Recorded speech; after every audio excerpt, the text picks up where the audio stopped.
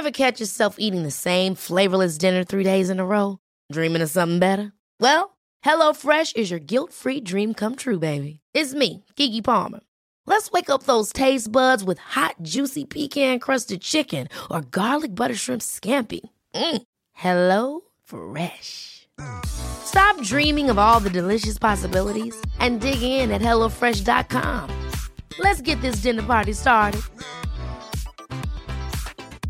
Hey, I'm Ryan Reynolds. Recently, I asked Mint Mobile's legal team if big wireless companies are allowed to raise prices due to inflation. They said yes. And then when I asked if raising prices technically violates those onerous 2-year contracts, they said, "What the f*** are you talking about, you insane Hollywood ass f- So to recap, we're cutting the price of Mint Unlimited from $30 a month to just $15 a month. Give it a try at mintmobile.com/switch. $45 up front for 3 months plus taxes and fees. Promo rate for new customers for limited time. Unlimited more than 40 gigabytes per month. Slows full terms at mintmobile.com.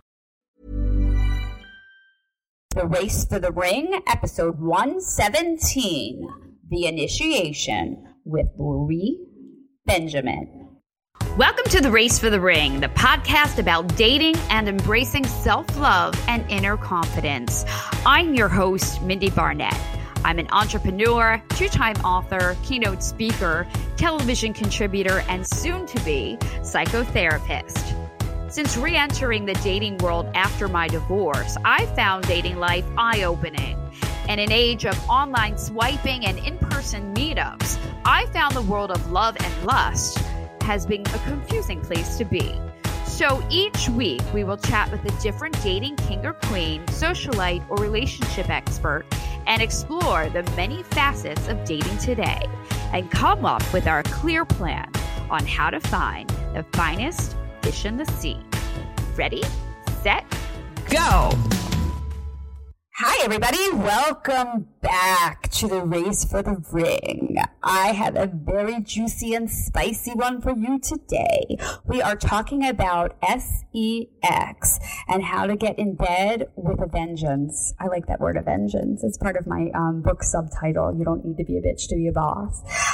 Anyway, more about Laurie. So Laurie is a licensed marriage and family therapist. And in her practice, she realized there was a really big need to hone in on sex therapy because a lot of her couples that were coming in were, obviously having some issues in that quote department, and whether or not they had issues with like no intimacy or no initiation and things of that nature. Regardless, sex is definitely a part of everyone's life, at least we hope, one shape or the other. And she feels that there was a void, and I have to say, as an emerging psychologist, I would tend to agree in that space. So she specializes now in that and talks to her clients and the public about the importance of self-growth and development, because that all kind of parlays into the bedroom in one shape or form. So she talks to us a little bit about basically like the biggest, I guess, for lack of a better way of putting it, hiccups that might come up in the bedroom, whether you're in a relationship or you're single and dating, or you're married and you've hit it like kind of like a dead end, how to kind of like get things moving in the right direction, how to put yourself out there and not feel as vulnerable as you may today, and when to know when it's time to maybe seek some help because perhaps you have like a psychological issue, because obviously that is indeed something that you might need some help with if that is perhaps you. But we had a lot of fun. It was a really great conversation. It's a juicy one. I always like the juicy episodes the most because I know you all do too. So enjoy with Laurie.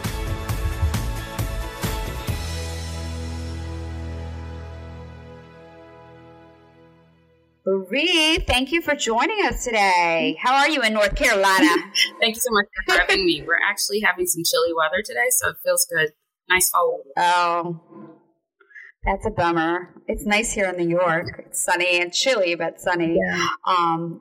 At least for now. By the time this airs, it's probably going to be freezing and gross. But anyway, all right. So let's get into it. How did you find your way into the marriage and family therapy arena, and what prompted you to specialize in addressing people's sexual needs and becoming a certified sex therapist? Well, when I was doing some teaching at a Montessori school, and then I realized it was time for me to go back to grad school.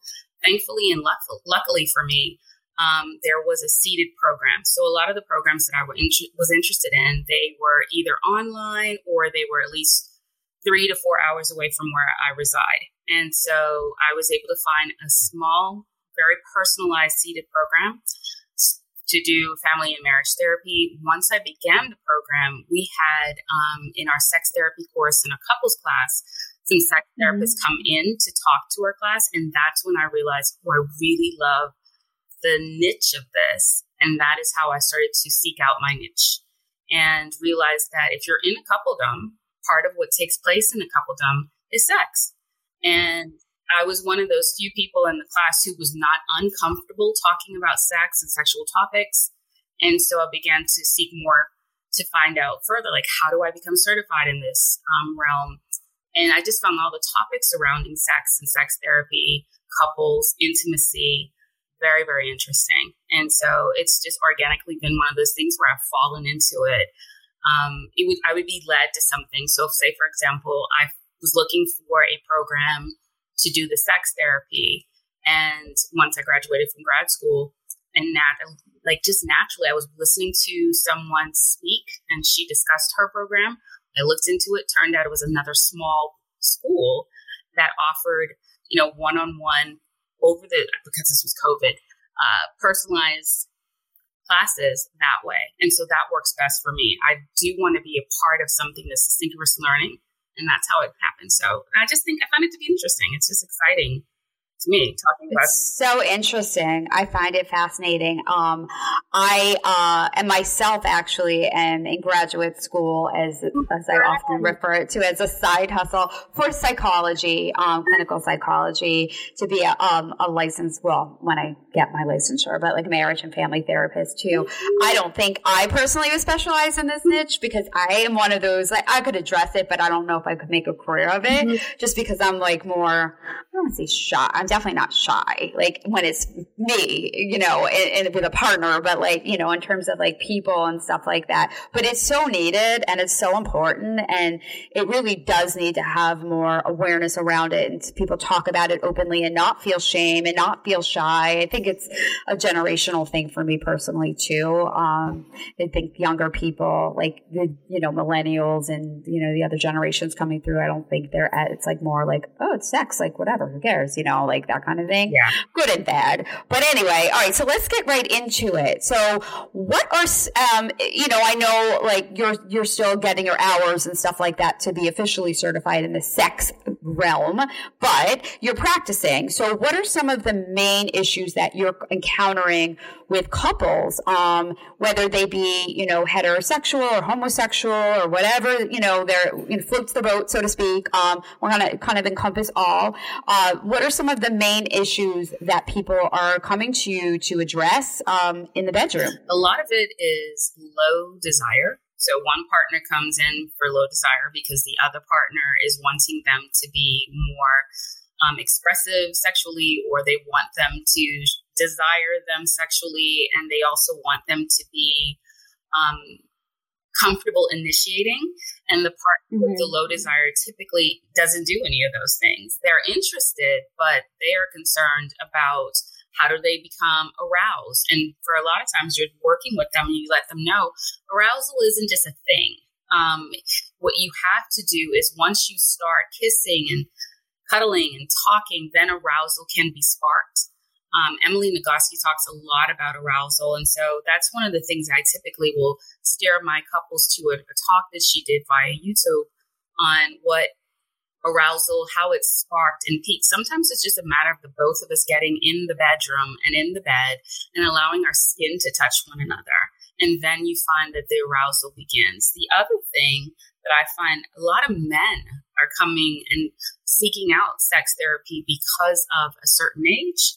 Men begin to find that their erections aren't what they once had in their 20s, in their 30s, in their 40s, and onward. And so it's working through and helping them find that you can have, magnificent sex, even though you may not have this rock hard erection, and letting them know that they're not broken, but we just need to change expectations around sex and sexuality. So a lot of the things I work on too is intimacy, helping people be able to be vulnerable, even though they've been in a coupledom for say 20 years, they've lost that ability to be vulnerable. Also helping people learn to give consent. You would be surprised that in marriages or relationships, people don't have consent.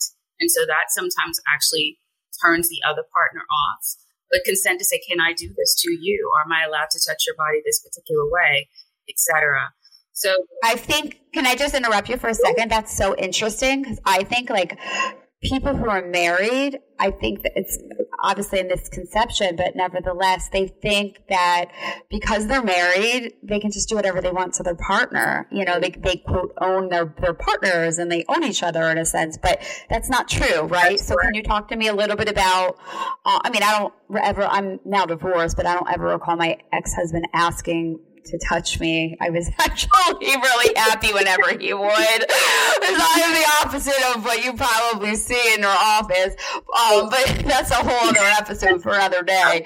But anyway, I don't think he ever did. But he wouldn't just he just kind of Rico Suave, worked into it. He'd give me a kiss or he'd give me a compliment or, he didn't just start going at it. And I feel like some people that are married, I know my friends that are still married, they tell me their husbands just yeah. But go ahead, you tell us in your own experience. So what I found to be the case is that a lot of times because partners have been together or couples have been together, say 5+ years, and they believe at that point that they know their partner's body in and out. But what I like to tell my couples when I'm working with them is that each day you're going to treat that person and their body as if you need a passport to enter that country. So you take that's good. Yourself, say, oh, I have the passport. In the passport is my visa. I'm allowed to just enter. No, you have to be able to get the stamp in the visa that says that you could come with this passport to this country. And so that helps couples to slow down and realize that they have to treat each other's bodies, their likes, their dislikes. They have to really pay attention to listen. That means that they also need to turn on their vulnerability, because they have to be able to listen to the partner say, no, I don't like that there. Or when you touch me here, that doesn't feel good to me. Or sensations come up that just make me feel, sometimes I've heard my clients actually say the EBGBs. But the thing is, if you're not taking the time to find out from your partner, does this feel okay? Can I touch you here? Is it okay here? And that doesn't mean every step of the way throughout the sexual act you're going to be doing that. Oh, yeah. Okay, now I'm going to put my finger here. And now I'm going to stick my tongue here. Oh, my God. Yeah. If my tongue, sometimes it may be if you notice your partner flinches, if you put your tongue in their ear, then that's, is it okay if I kiss your ear? That's where you talk consent. And a lot of people, when they're having sex, they're not talking. So with that, then of course, consent is not given. There's not a exchange and a dialogue going back and forth as to what feels good. Going back to the passport analogy and going into a new country. If we were to treat it as such, that you do not know your partner every day, your body and the ways and the things that bring you sensation, they may change. And so if they're going to change on a daily basis, that is where it's so important to have the conversations before, during, and even especially after. What felt good to you? Did you like it when I touched you here? And we have to not have a thick skin to the point where nothing our partner says to us can be penetrable, but thick enough skin that if they said that, I actually didn't like that, you're not taking offense to it. But what you're learning is, I'm learning my partner each day. This creates a deeper level of intimacy. Yeah. I want to go into affection, because I know that's a major issue for men and women, not to stereotype, but like, I know for me personally, like, I know myself and my friends, like, a lot of us lead with our heart and our body's second, right? I mean, I think when I was younger, I think it was maybe a little bit at the opposite. Like, I would be super attracted to somebody and then I would like get to know them. Whereas now, obviously, like, you know, an adult and mature and all of that, and have life experience behind me, I lead more into the personality and getting to know the person and how they treat me, and then I find them attractive, whether they're good looking or not, in my opinion. So I guess my question is, women and men, but for me, like, to get in bed with someone, I need to feel connected to that person. I can't just like, I've never had a one-night stand. I never will. Like, I don't think I'll ever be that person that just finds someone so irresistible that I have to hop in bed. Like, it's not because I'm prude. I'm definitely not. No. I just think it's more because I need to feel some sort of something for them. It's an intimacy, right? So if you don't have that feeling of connection, then how can you actually spark the intimacy? That's the turn on switch for you. So in order for you to be comfortable enough, because let's be honest, we are engaging someone into some of the most sacred things about us, our bodies, our hearts, our mind, our emotions. They get to witness all of this stuff during sex. So if you're having sex with some random person, then of course you have to be vulnerable. Sex is a vulnerable act. And so, or being sexual is vulnerable. And so part of the reason why I think that you would pause for the cause is that intimacy is necessary for you to be able to engage another person sexually. Right.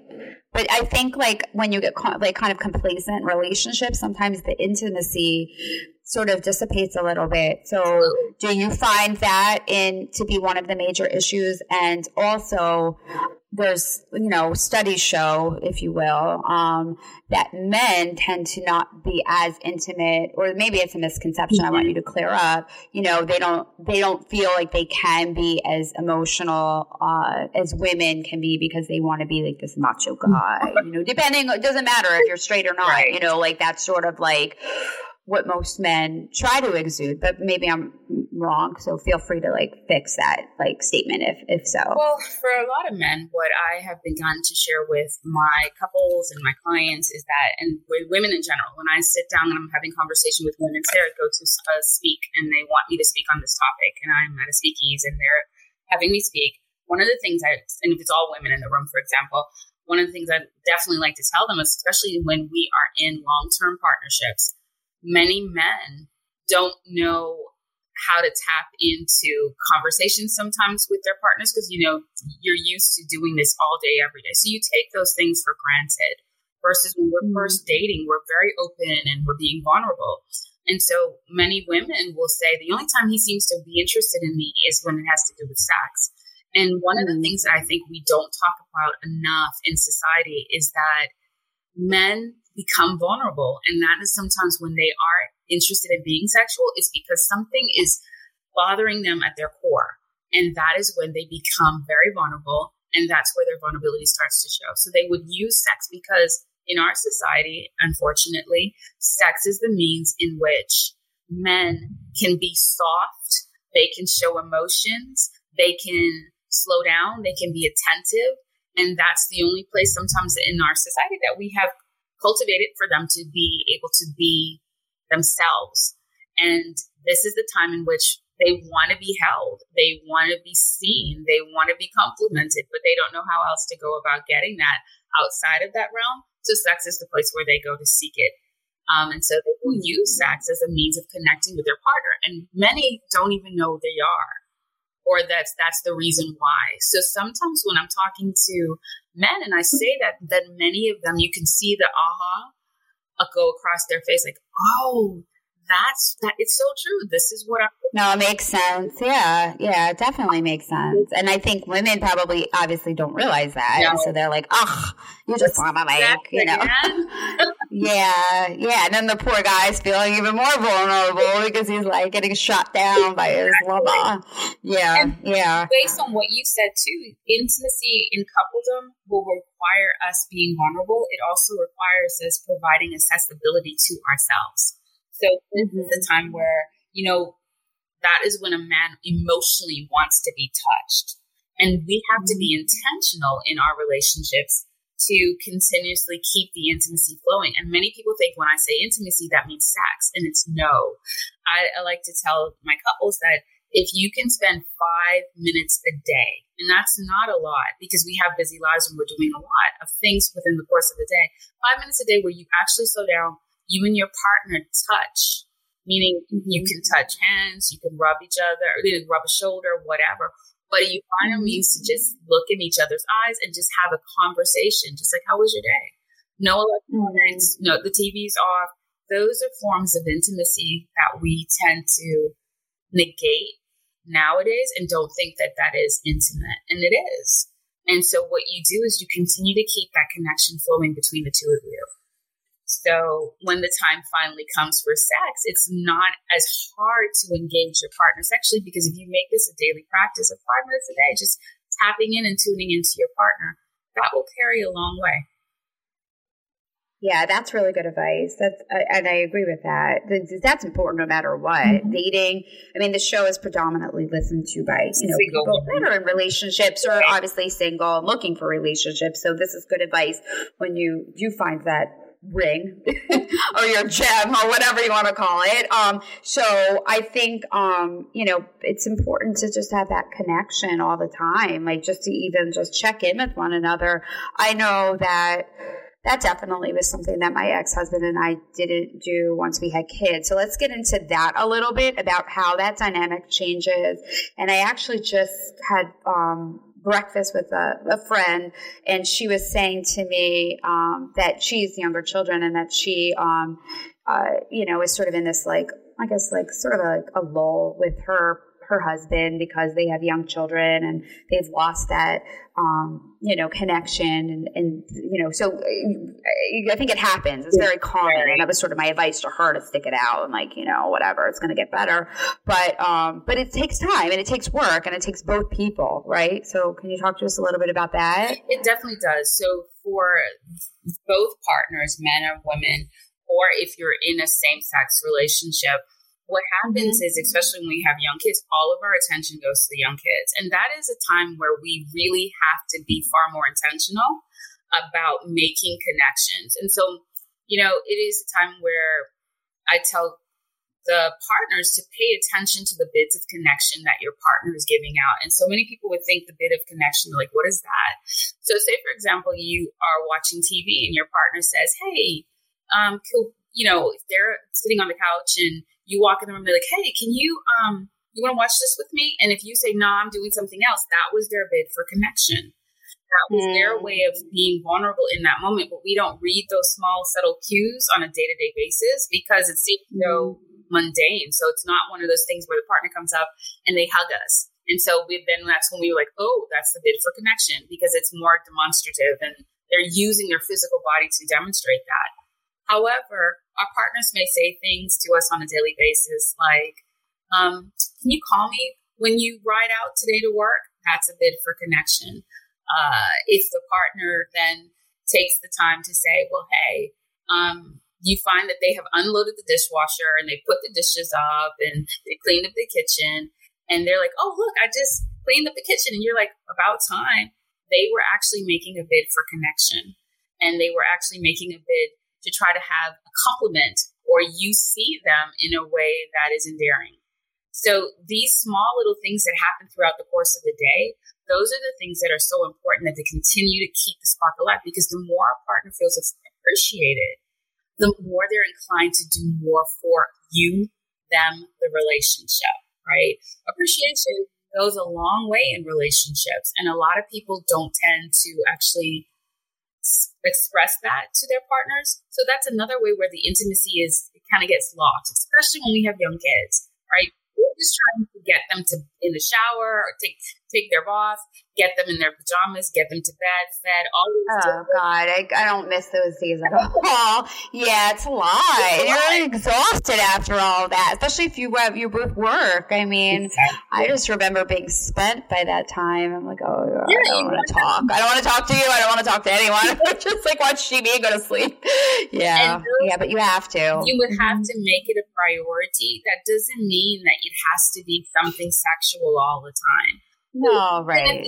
You, as you said, for the partner, your friend that you met today for breakfast, and she's just like, this is just the same old, same old. Well, the husband has to also make an intentional intent to see what are the things that she needs to feel special or cared for or desired. Desire is important, and it doesn't necessarily mean it's one of those things in which, he has to come in every day with flowers, but more so recognizing, today she probably really needed to let me hear what she's going through today. And I not offer a suggestion. I just take it in for what it is and say, just vent, allow her to. Those may be things where she's like, oh, he recognizes me, you see me. Those things matter in a relationship, to be seen, to be heard, to be known. I love that. Let's talk a little bit about initiation, because I know that is obviously a sticking point for people who are married, in relationships, dating even sometimes. It's awkward, like who initiates, and if it's the same person all the time, the other one feels like almost like not desirable. Can you talk to me a little bit about what you see in your practice in that space and how you work with your clients to overcome that and make it more of an even playing field? Yes. So a lot of times what I find is that, and this will be, I think, what is surprising is sometimes we always think it's the men who have more of the desire than the woman. And sometimes it actually is the reverse in relationships. So I was going to say, unless you're like dating me, but go ahead. Sorry, I had to intervene. Go continue. Sorry. I'm good for some humor here and there. Well, that's fine. Oh God. It can happen sometimes where we can find women in relationships who have more of a sex drive or more of a desire for the emotional touch than their partner, and especially if he is heterosexual. We're not talking same-sex couples here. And so for a lot of women, that is a huge form of feeling rejected, because the narrative in society is one in which men want to have sex all the time. Men want to be touched all the time. They're ready to go all the time. And so if you're the woman in the relationship with more of a sexual drive or desire than your male partner, as a woman, it's very important that, you slow down and say to yourself, what do I need? What it is that I'm really wanting from him? And part of it is because if he initiates through sexual acts, it says he wants me, I'm desirable, I'm beautiful, I'm sexy, I'm known. And when that can't happen for some partners, because sometimes, if there's a physical thing that stops the man from being able to be that way in a medical way, having to work with him to realize, okay, so you're not always going to be pushed by your sexual loins and your desires are going to come out that way. But these are the things that she needs for you to know that emotionally she's being seen, felt, heard, and known. And part of that would be initiate touch. If she is washing the dishes, don't spank her butt, but walk behind her and just give her a hug. If she is picking up the toys with the kids, then you can help do that as well. If you're sitting on the couch, beckon for her hand. Let me just hold your hand. Back rubs, all of those things, because part of it is I want to know that you see me. And so through the touching, a lot of people's emotional needs, their sexual needs aren't 100% met, but that is a means in which they feel that, that need for touch is met. Sexually, if you're not interested in being touched or held and, coming back and saying to your partner, tonight is not the best night, or if it's the morning, for example, this morning is not good, but I will follow up to, this evening, or I'll follow up tomorrow. It lets that other partner know that you do recognize they have a need for that connection with you. That it's. I like the follow up. I'll follow up. I'll follow up in about a year. No, I'm just kidding. Oh my goodness. So I'm like, no, but that's good because it gets to the other person. It acknowledges that, you're not ignoring their needs and ignoring them, and you do find them desirable, but this isn't the best moment in your mind to and then engage it goes in back to that the deed. Consent, right? So you're saying consent to follow up and recognize you're being vulnerable in this moment. I want to come back to this. I will circle back, because then the other partner feels like, okay, they recognize I have a need. They recognize I was being vulnerable, because it's vulnerable to be asking to be intimate with your spouse. Even if you've been together 5, 10, 15 years, you have to put yourself out there. And if you're always hearing the word no, but then there's no follow-up, that does quelch the desire for that other partner to say, I want to put myself out here again. That's true. That's good advice. Thank you. Of course, no problem. No, it's really good advice. I think too, like, for me, just speaking, for myself, I think when I was younger, I think I was more prone to not initiate. I think as I got older and became more confident and felt more comfortable in my own skin and my body and like all of that, like, I guess I didn't care as much as of course you care if it's not reciprocated, but I guess I was sort of like, whatever, it's his loss. If it doesn't work out for him tonight, like, oh well, it's dumb, like, he could have had me, stupid. But do you find that maybe the case for women specifically, maybe especially after they've had children, like they just feel like not, like, I know you were talking a little earlier about like that, I don't want to call it a weird role, but like when you're a mom, like you're like not as sexy because you're like with the kids all, like, even if you work, you come home, you're with the kids and you're talking with the kids. And I remember for me when I first had my baby, that was like, I have 2 kids now. But yeah, they're older, thankfully. I loved them when they were younger too, but I was just saying, like, I have more independence in that space. But at any rate, what I was trying to say was when my daughter, she's my first, when she came home from the hospital, I remember it was just a weird shift for me to like, be like mommying her. And then there was my husband. I was like, okay, like, does he? It was weird. I can't even explain it. It was just like he probably looks at me like mom, like not wife. And I was like, oh, yeah. It makes a lot of sense what you're saying. So for a lot of women, once they have a child, a lot of their focus goes to the baby. And it's no longer about the relationship per se, or their husband per se, or their significant other so much. And they find themselves going into mommy mode, and it's hard to come out of that mode and see yourself as anything other than, especially because you're looking at this little creature and you're thinking to themselves, they can't do anything for themselves, so I have to be available. Also, too, most of the time, the honest to goodness piece is, are we really interested post having a baby? Because your body is still going through the changes. Especially if you're breastfeeding, you're touched out. People don't want to be touched anymore after being, with a child for most of the day and into the evening. So the touch is tapped out. That's very natural and common. And a lot of the work that I do too is helping people realize the feelings that they have, the emotions that they have, they're natural, that they're not broken. And a lot of people feel as if they're broken just because they're not ready to jump from the chandeliers every night. No, you're not. You're a human being. And the things that you have to deal with on a day-to-day basis, there's humanness to it.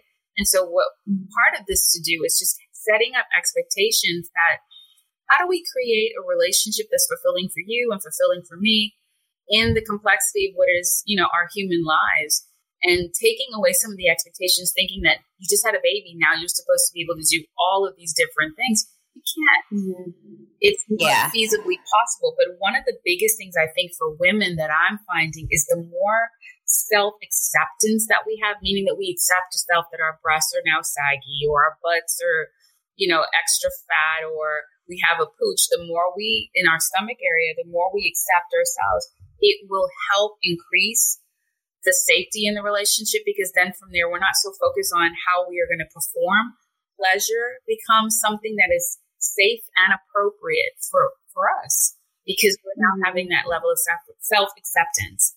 So that is really important too for intimacy in a relationship. Okay, love that. So we are, believe it or not, just about out of time, but I want to have you do, if and not to put you on the spot, Lori, but if you could share maybe your top 5 actionable takeaways for people listening, if they are in a relationship that they feel has essentially kind of hit a dead end a little bit in the romance department, and how to like spice it up, like if you can share a little bit about that. So I would say keep asking questions. The more you ask questions, the more that you will be able to get in tune to your partner's needs. Allow yourself to be vulnerable.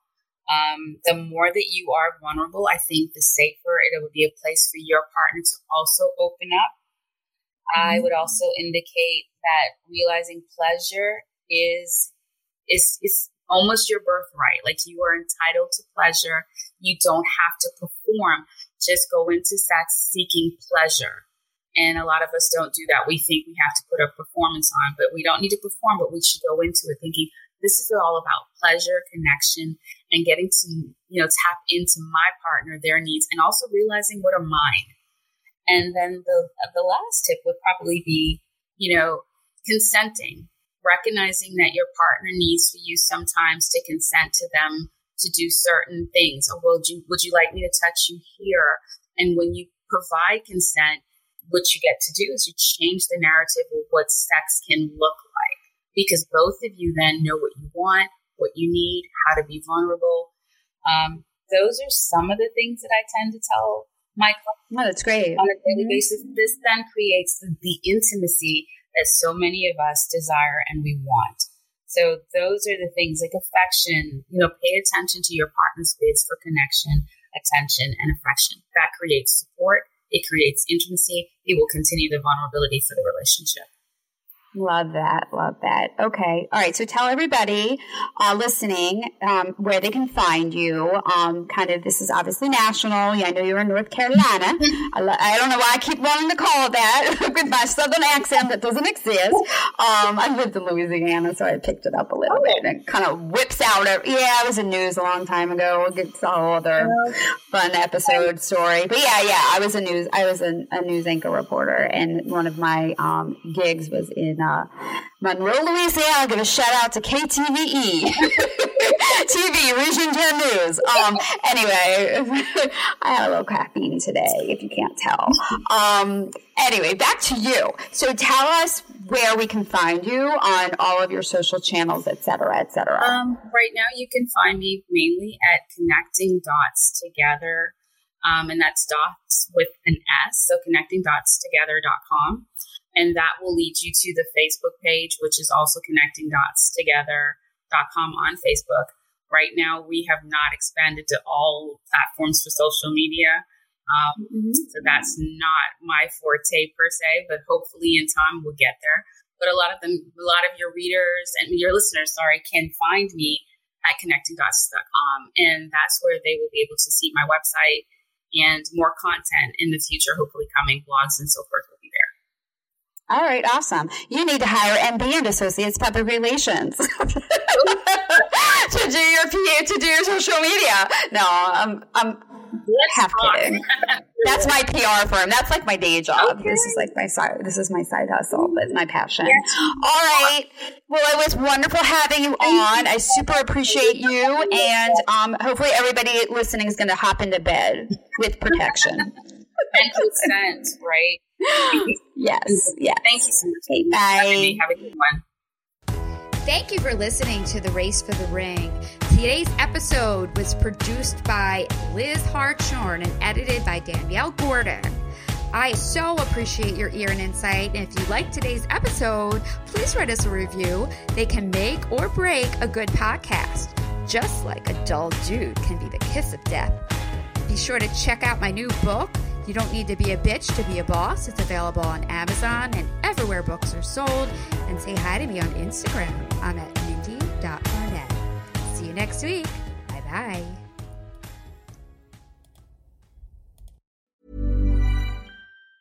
Ever catch yourself eating the same flavorless dinner 3 days in a row? Dreaming of something better? Well, HelloFresh is your guilt-free dream come true, baby. It's me, Keke Palmer. Let's wake up those taste buds with hot, juicy pecan-crusted chicken or garlic butter shrimp scampi. Hello Fresh. Stop dreaming of all the delicious possibilities and dig in at HelloFresh.com. Let's get this dinner party started.